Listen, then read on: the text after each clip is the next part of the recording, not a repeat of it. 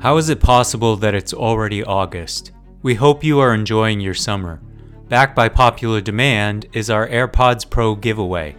Members who successfully answer our bonus content quiz will be entered for a chance to win a pair of AirPods Pro. To participate, you must have access to the bonus sections of the podcasts, which you get by becoming a member. Members also receive an ad-free listening experience, an evening newsletter, an invitation to join the DSR Slack community, and more.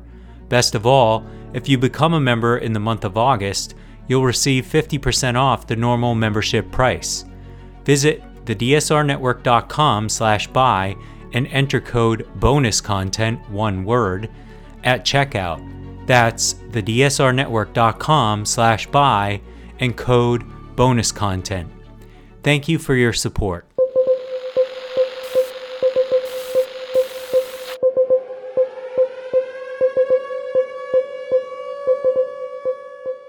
It's August 2nd, 2023, and this is your DSR Daily Brief. I'm Chris Cotnor. And I'm Riley Fessler. Our top stories from international outlets this morning.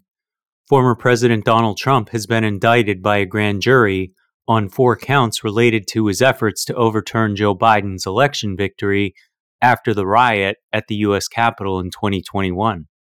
The indictment accuses Trump of conspiring to defraud the United States, obstructing an official proceeding, attempting to obstruct an official proceeding, and conspiring against people's civil right to have their vote counted.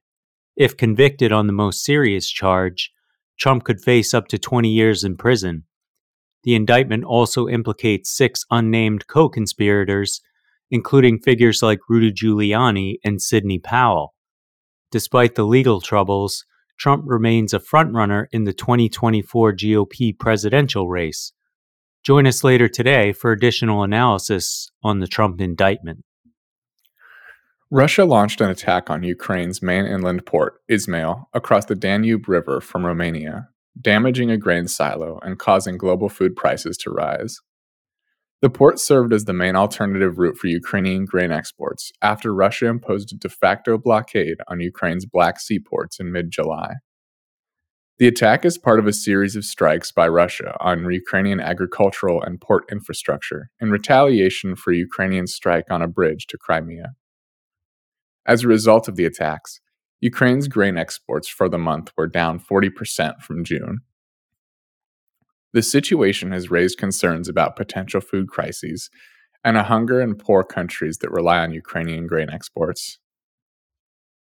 Niger has announced the reopening of its borders with several neighboring countries a week after the coup that removed democratically elected President Mohamed Bazoum from power.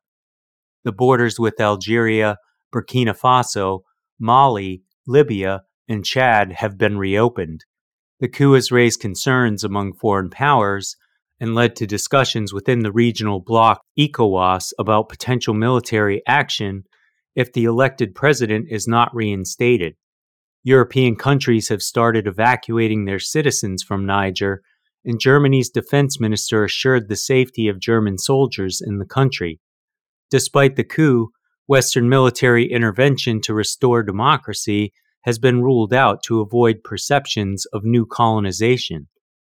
Niger is a significant producer of uranium, and the EU Commission has stated that it has sufficient inventories to manage any short-term supply risks.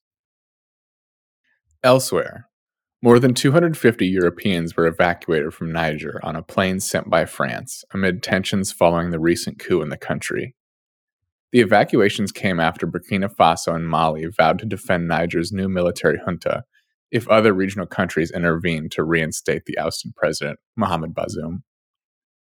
The situation has raised concerns about a potential regional conflict, with the Economic Community of West African States threatening possible military action to force Bazoum's reinstatement.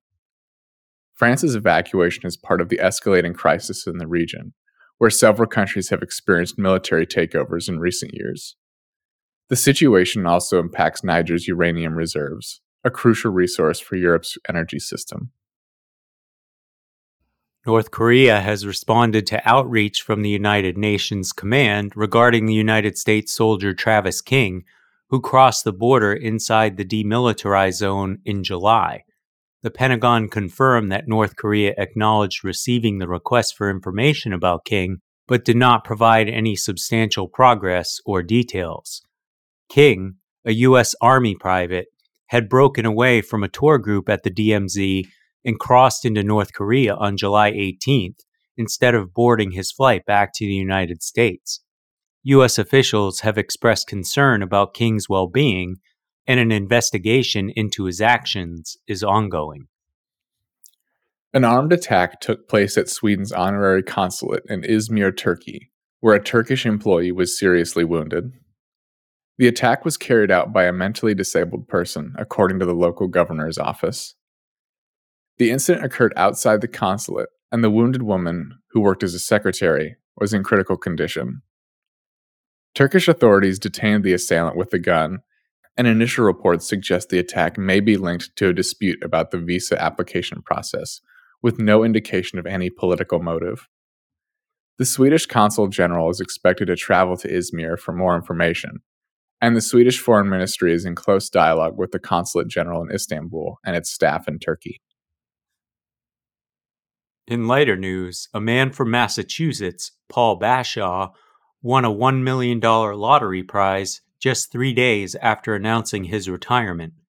He had worked for the same employer for over 20 years and decided to retire, and shortly after, he purchased a $5 million 100 times Cashwood scratch-off lottery ticket, winning the $1 million prize. Bashaw, a truck driver turning 66 soon, said he never expected to win the lottery and plans to use some of his winnings to travel. That's all the news we have for you today. Be sure to rate, review, and subscribe so that more people can find the show. If you have a tip, topic, or correction you'd like to flag for us, please email us at podcasts@thedsrnetwork.com. Members of the DSR Network will receive an evening newsletter version of the DSR Daily Brief. If you'd like more in-depth analysis of these issues, along with our sources for today's episode, be sure to follow the links in the show notes and tune into our sister podcasts on the DSR Network. Stay safe and stay tuned to the DSR Daily Brief.